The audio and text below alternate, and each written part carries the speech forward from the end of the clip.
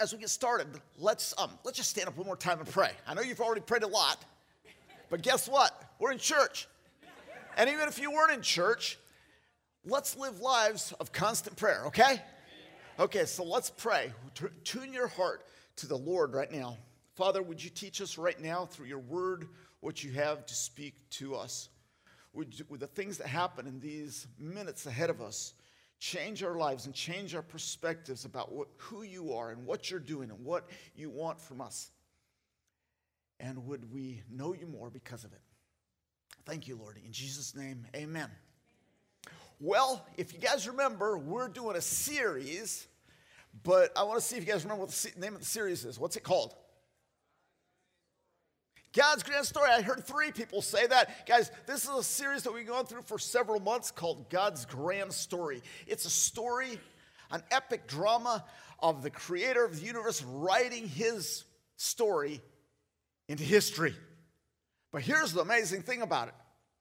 You're not just innocent bystanders watching this thing unfold. You're a part of it.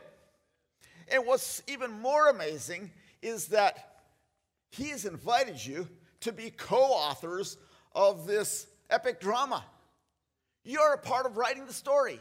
Now, you only might only get 70 years to be a part of co-authoring it, but your part is important. The choices that you make, the decisions that you're making today are part of the story.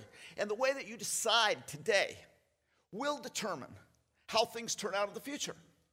It's not as though God just wrote this whole thing and you're going to just walk through it without making decisions. You're a part of it. Praise God. So in this giant epic story, this drama that we've been studying, we've been looking at different parts of that story. Last week, I want to remind you guys where we were last week. You guys remember who spoke last week? Jonathan. Got 3 people that said Jonathan. Okay, and you guys remember what he talked about? Elijah. Okay, good, you guys remembered. Okay, Elijah, remember what Elijah's passion is. Elijah's name means that Yahweh is God. And I don't know if that's really his name or if that's just a nickname that he was known by, but his whole life is passionately devoted to proving to the people of Israel that God is Yahweh, that Yahweh is God and not that false god Baal or Baal. And so we ended up last week after the showdown on top of Mount Carmel where 400 prophets of Baal gathered, and Elijah came, and he got down after dousing the altar with water, and he prayed, and the fire of the Lord fell, and the altars burned up, and he wins the day. And he thinks, we're done. And he runs back to Jezreel. He's so excited, and yet there's one person in particular who's not excited, and that's the queen. You can't just please the king, you got to please the queen, as some of you guys know. So she says, this guy's dead meat. He's dying tomorrow.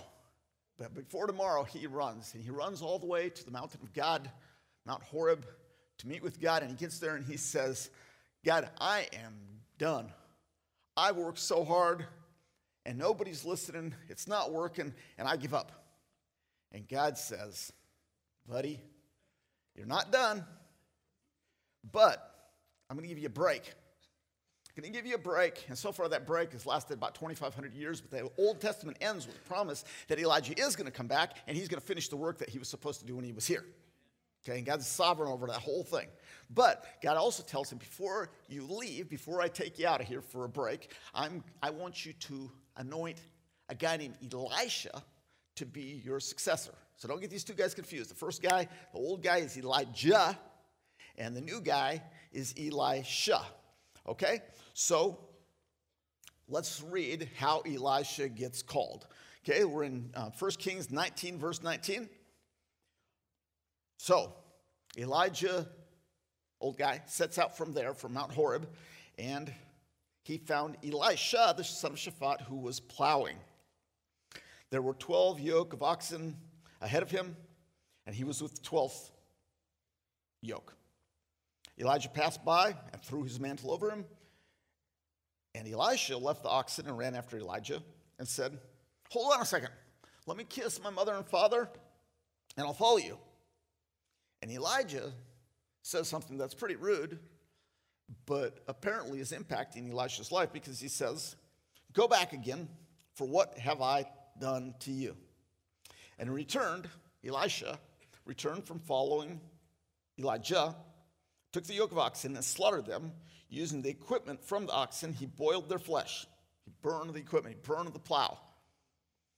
And he gave it to the people, and they ate. And he set out and followed Elijah and became his servant. Okay, I want you to see what's going on here. Elisha has been doing his work all these years. He just had 3.5 years where he wasn't able to do the work because there hadn't been any rain. But finally the rain has come, and he's ready to get the seed in the ground, and he's out there plowing.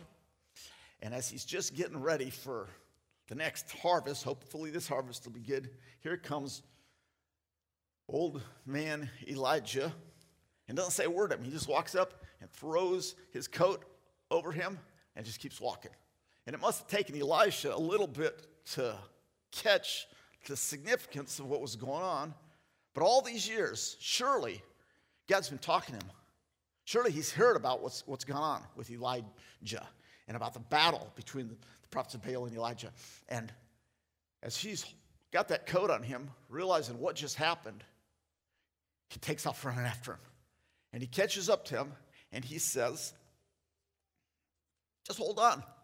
I'll go with you, but I've got some things to do first." And in essence, what Elijah says to him is, "Look, dude, I'm not forcing you. Do whatever you want. I'm not making you do this." Here's what I want you guys to get from this. When the Lord calls his people, he doesn't force them. And so I think sometimes we're waiting for God to call us and like kind of force us into this thing. He doesn't do that. And some of us in this room have missed the call of God to do something significant in our lives because we couldn't believe that some old man handing us a coat was actually the word of God to us. We thought, oh, come on, it's got to be something bigger than that. Guys, the word of God to you is subtle. Don't miss it. So Elisha makes a choice. He decides that he's going back. He's closing the doors to his business. He's taking care of the people that have been working for him. He burns the oxen. He kills the oxen. He burns the plow. What's he doing? What's his motivation in this? Here's what I think it is. I think he is eliminating every possible temptation in his life to go back to what God had called, to go back from what God had called him to do, back to his old business. He's going to have hard times in the future, and he doesn't want that being back there. We're like, okay, I think I could go back to that. He's got a point now of no return. I'm going to follow Elijah. So he follows Elijah. He follows Elijah, and he learns from him. Learns and learns. He becomes his disciple, hangs on to him until the day that Elijah's taken into heaven. And on that day, he picks up Elijah's coat again, and he takes on himself the responsibility of fighting this battle against the false gods, particularly the false god of Baal. What I want us to see is an example of Elisha's miracles. How he does this. He does it subtly. He doesn't do it with force.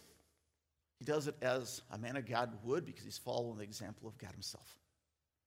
So we've got miracle after miracle in the chapters ahead. And I'd like to talk about all those miracles today, but we don't have time. So I want to look at one miracle in 2 Kings chapter 5. 2 Kings chapter 5, verse 1. Guys, let's go there. We're going to look at this, and we're going to see how we can apply this story to our lives, okay? Chapter 5, verse 1, Naaman. Now, this is another guy. There's a new guy enters the story.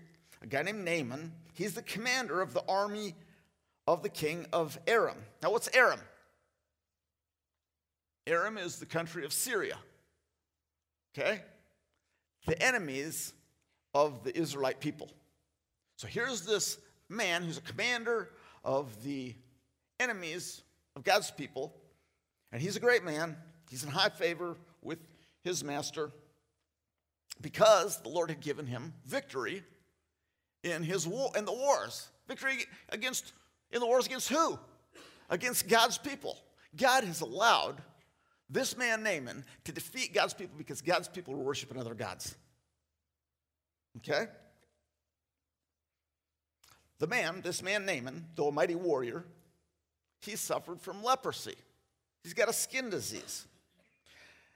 And here's a little background on the story. Now, the Arameans, on one of their raids, had taken a young girl captive from the land of Israel.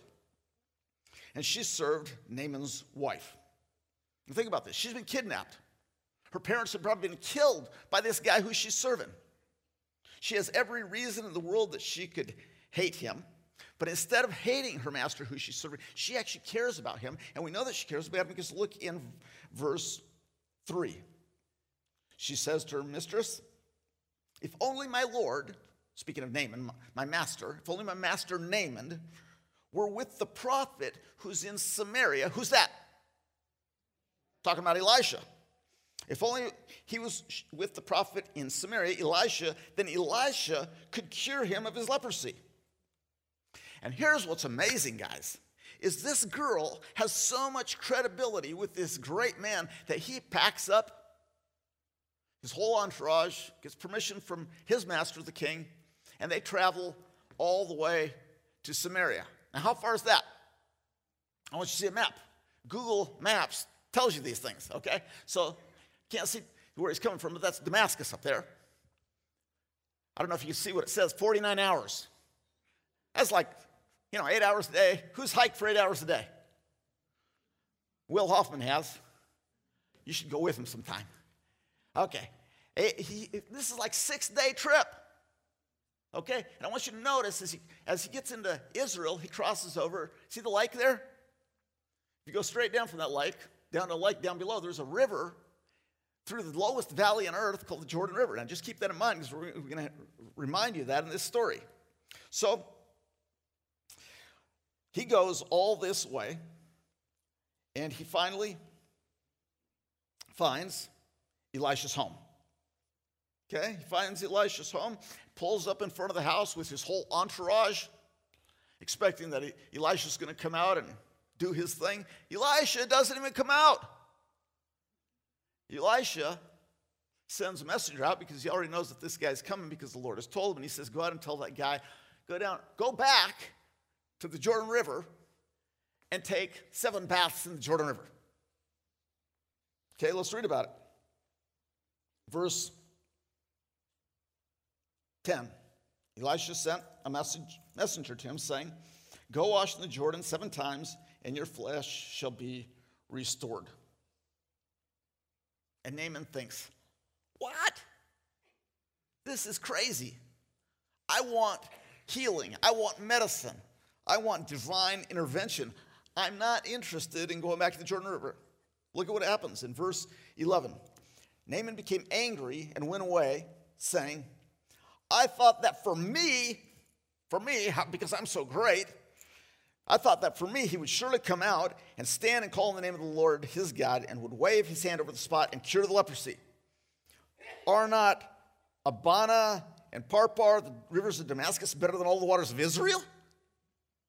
Could I not wash in them and be cleaned? And he turned away in a rage. Okay, I want you to think about what he's so upset about. He is upset for the same reason that people get upset when you tell them that Jesus is the answer to all their problems. That he is the only way. He is the only truth. He is the only life. And people are like, no way. What makes you so bigoted to think that my religion or my way or my logic isn't just as good as yours? Stop bugging me. And they think Christians are so narrow-minded. Here's the deal. If they don't think you're narrow-minded, then there's something wrong with your message. Because the truth is, this is a narrow road. It's not however you like it. There is a right way. It's only at the Jordan River that Naaman can be healed. That's why he turns away in a rage. It wasn't just that it seemed so silly to Naaman to go all the way back down there, or that his pride in the rivers of his own country made him mad, but he'd just been there. Show that next picture. He'd just been down there, and now he's being asked to go 14 hours back down to the Jordan River. 15 hours, I guess, 14 hours. Okay, all the way back down there. And it's like, it's not easy to walk down and back up. How many of you guys have been at the Grand Canyon? How many of you guys have hiked to the bottom of the Grand Canyon? How many of you have hiked to the bottom of the Grand Canyon and back up in the same day? They tell you you're not supposed to, but my son Kyle did when he was about 12 years old. He had to sleep on the way back. It's a long way. And now this guy's being told, okay, you can be healed, but just go down there. 14 hours down, 14 hours back. You got to be kidding. Here's what I want us to get out of this. You may not have leprosy, but I know that every one of us has things in our lives, challenges in our lives that we're facing that will not be resolved without us being willing to turn around the way we came and walk, hike all the way back down. This is the lowest place on earth that he's talking about, all the way back down there and get in the water that represents dying to our own selfish desires. See, that's what the Jordan River represents. The Jordan River represents a baptism of death to my old life. That I once was something, and now I'm something new. My old life is over. My new life has begun. Remember when the Israelites came out of the desert? Before they came up into the promised land, they have to cross the Jordan River. Remember when Jesus starts his ministry? Just before he starts his ministry, he's baptized there. There's this leaving the old life and starting anew. And here's what this means for me and for you. The restoration that you're seeking, the healing of your mind, the healing of maybe even your body, the breakthrough into the life to the fullest that Jesus died so that you could live, that's not going to happen without a retreat. Down to the Jordan River, taking off your fancy robes, your war medals, letting go of your trophies, and going under the water. So Naaman finally, after all of his rage, he says, okay, I'll do it. He goes down those 14 hours down the hill,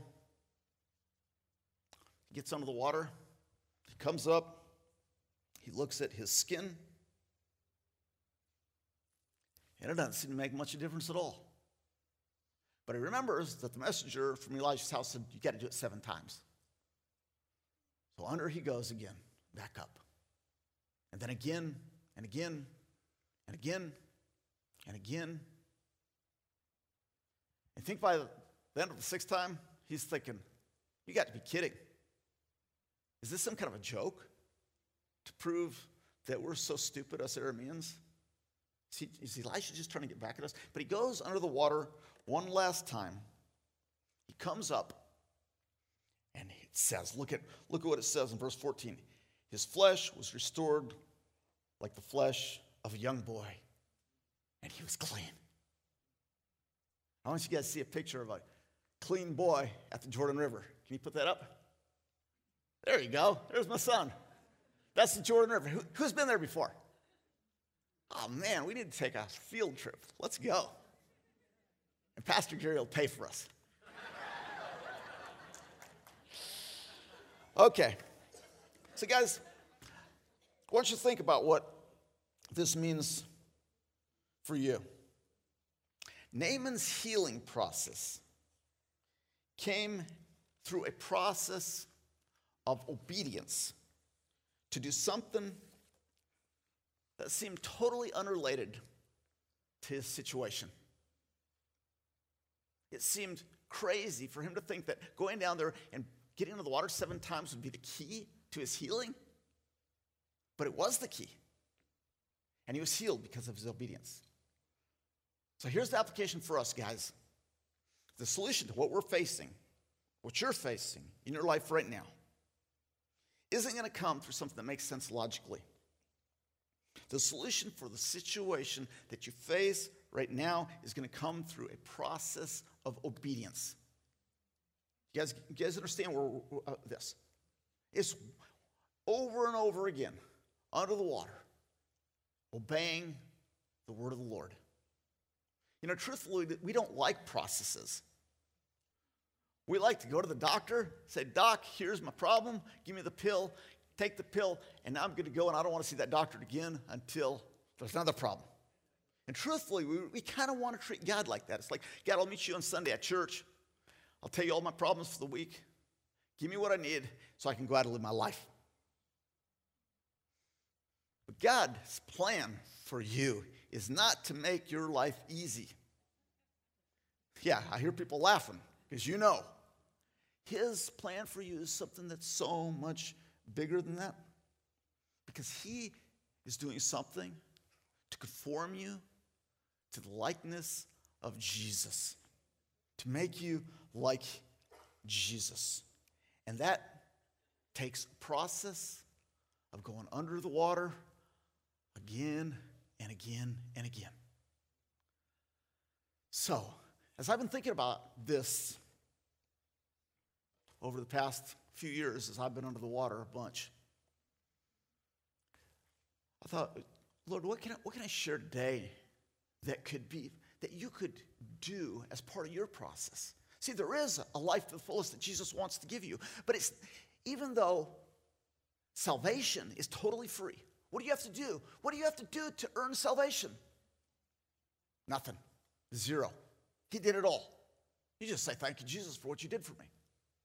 He earned the salvation for you, but the great, full life, the abundant life that he wants to offer you is dependent on how you live and the choices that you make. So I want to give you 7 things, like 7 dips in the water, okay? That will help you if you'll implement these things. These are things that I've implemented in my life. The first one is you believe, you trust in Jesus. Think about Naaman when he's back there in Damascus and this girl tells him, hey, you got to go there. He believes her. He believes her word. And he risks going to enemy territory because he believes that there is a solution for him. Guys, first step, if you want breakthrough in your life, if you want to live the abundant life that Jesus has to offer you, you believe, you trust him. You say, Jesus, thank you for paying for me. Thank you that I'm free. And you don't just do that once. You say, Lord, I've got situations in my life right now. I trust you. I'm going to the man of God, Jesus. Okay, second thing. Some of you guys have done that. Some of you guys are saying, Jesus, I trust you. Jesus, I trust you. Second thing is you show up at the man of God's house, and he says, time to be baptized. Time to go down to the Jordan River. Guys, if you've been trusting Jesus, but you haven't been willing to submit to his rule in your life and humble yourself to be put under the water, what are you waiting for? Be baptized. We got a tank right here. We're having baptisms here in a few weeks. If you haven't been baptized yet, obey Jesus. Get baptized. It'll make a difference. Okay? Thirdly, third dip is make things right. I want you to see verse 15, what Elisha does. After he gets healed, he returned to the man of God, he and all his company, his entourage, and he came and stood before Elisha and said, now I know that there's no God in all the earth except in Israel. Please accept a present from your servant. You know what he's saying? He's saying, I was wrong and you were right. Your God is the right one. That takes humility. Guys, if you want breakthrough in your life, if you want healing in your life, there are people that you need to go to who you'd rather not see. You go make things right. And I know you say, I've already forgiven them. Okay, you go to them and make it right to the best of your ability. You say, you have no idea what that person did to me. You know what? What that person did to you is nothing as painful or as evil as what you did to Jesus. You put Jesus on the cross. That person didn't do that to you. You go make it right. If there is one person in this world who you are holding ill will against, you're blocking the fullness of life that Jesus has died to give you. Today is the day of salvation, guys. And I know as soon as I start talking about this, you're thinking of a person. You think, do I need to go to that person? If you're thinking of that person, as soon as I start talking about this, that's the Lord speaking to you. You want the Lord to speak to you. Don't not listen to him, because if you don't listen to that, why is he going to speak to you more? Go make it right. Okay, dip 4. You worship every day. I want you to think about what happened to Naaman. Naaman had been healed. His life had been restored. And he's excited about it. He's excited about this true God, Yahweh of Israel. And so he goes back and he tells Elisha, the man of God, he says this, verse 17. Then Naaman said, please let two mule loads of earth be given to your servant, for your servant will no longer offer burnt offerings or sacrifice to any god except the Lord. He's taken dirt back to Syria. What's that all about? Well, here's what it is. He knows that the God of the land of Israel is the one true God who's worth being worshipped. The God of the land of Israel is the true God, and therefore, since he can't live in Israel because they're enemies, he takes back part of the land of Israel so that he can worship God. What does he want to do? He wants to worship God. If God has touched your life, if he's healed you, if he's brought you through what should have been death, spiritual death, let's worship him. And let's not just worship him on Sundays. Let's worship him every day. And here I got good news for you guys. You don't have to own 2 mules that you carry around a bunch of earth on the back of. You don't even have to necessarily carry around a Bible with you. We used to carry around big Bibles. Now you got it on your phone. But even if you didn't have your phone, you know what? His Spirit lives in you. He is in you. He is with you. And he invites you into a relationship of worship with him because it'll change your life. And I just want to beg you guys, live a life where worshiping Jesus every day is necessity. I mean, I've got this little table that I built at home where every morning I'm on my knees at that table. I love my time there. I'm praying, I'm studying, I'm memorizing scripture. I think it's my favorite place in DFW area. That's just that little spot. That's my spot because I'm with the Lord. And if you want breakthrough in your life right now, I'm just saying let's live lives where that is priority. I know you guys are like, oh, I don't got time. You don't got time to not do this. And you don't have to carry around 2 mule loads full of dirt. Guys, just say this with me. Say, no Bible, no breakfast. Say a little bit louder. No Bible, no breakfast. Okay, this is something I taught to the college students for years. Okay, they're all, always, I don't got time. Well, you had time for breakfast? You had time for coffee? Live your life where this is the most important thing, communion with God, worship with him. Okay, number 5, tip 5, be a part of fellowship. Could God have healed Naaman back when he was in Damascus? Sure, God could have done that. Why didn't he? Because that's not the way God does things. God heals and restores and gives the breakthrough in the context of a connection with God's people. And I know what so many people are thinking, like, I got Jesus, me and him. You got Jesus on a spiritual level, but you got to connect to his body if you want breakthrough. This is his body. Now, you guys will do better than what they did in first service. I want to take 10 seconds to do this. Stand up, look around, look at the body of Christ. Guys, do this. Come on. Come on, this is participation. Okay, look at all these people. This is the body of Jesus. If you want breakthrough in your life, be a part of this thing. Not just Sunday morning, but be a part of the lives of these people. Yeah, you guys can sit down. So, would you guys just say with me, this is Jesus' body. You're the body of Jesus on this planet. Okay, number 6, dip 6. Give. And I want to combine this with serve. Verse 15, Naaman tries to give Elisha a gift. You know why? Because his life's been changed.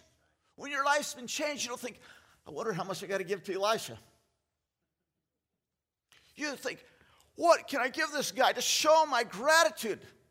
And as you grow in Christ, you stop to think about, I wonder how much I have to give and still get by. Guys, give. Give your lives. This is the reason that you have money, so that we can make a difference in the world. 2 Corinthians 9:11 says, you will be made rich in every way so that you can be generous on every occasion. Guys, I was just on the other side of the world with people that are so impoverished. I mean, I felt like I was handing out money like it was candy. I mean, like $6 bills. I mean, $6 to give these people food. It wasn't enough. There were a million others that I saw, but the joy of, when I make money, I don't think, I wonder how much I have to give away. Give it away. Give it away. And there's something that happens, a breakthrough that happens when we start to live like that. Okay, last one. Dip 7. Go tell the world. Jesus has done wonderful things for us. What do you think that Naaman did when he got back to Syria? He kept it all a secret. No way. Everybody, look, I'm well. I've been healed. And I got healed by this weird thing. I had to dip in the Jordan River 7 times, but it was the God of the people of Israel that healed me. He told his story. Guys, tell your story. And if you're thinking, well, I don't know who to tell, then meet me right after this service, because I'm doing an informational meeting for the people that I'm taking to Japan this summer. Come to Japan with me. They'll listen to you. You got to know how to do it. Guys, tell the people you work with, tell your family, Jesus has saved your life. Jesus has done marvelous things for us. We've been healed. We've been healed. So guys, let's just stand up and my hope is that the Lord is speaking to you, even now as I'm speaking. That you're thinking, oh, I could do that. I could get baptized, or I could give, or I could be a part of a fellowship. Guys, this is entrance into life to the fullest that Jesus gave us. Let's pray. Lord Jesus, here we are as people who, we don't know how to make all this work, and we don't even know how to start to do some of these things. But Lord, would you train us? Would you dip us again, just like you're doing for me, Lord, dipping me again and again in the river of dying to myself. I'm learning, Lord. I don't got this all figured out. But you're teaching us. And so, Lord, would you just continue to teach us? And even as I've been talking today, would you have been speaking to hearts here where some of my friends here are just saying, yes, I need to take a new step. I need the fullness of life that Jesus, that you're offering me. And I realize there's some things I could do myself to implement that breakthrough. So would you help us, every one of us, Lord? Would you train us? We're not smart. My message don't make any difference if you're not working in people's hearts. So would you work in us? Would you clean us? Would you clean the leprosy off of us again and again and again? But thank you, Lord, that you did the ultimate of dying for us so that we could have eternal life for free. So every one of us, we're offering ourselves to you today. Thank you, Lord Jesus. Amen.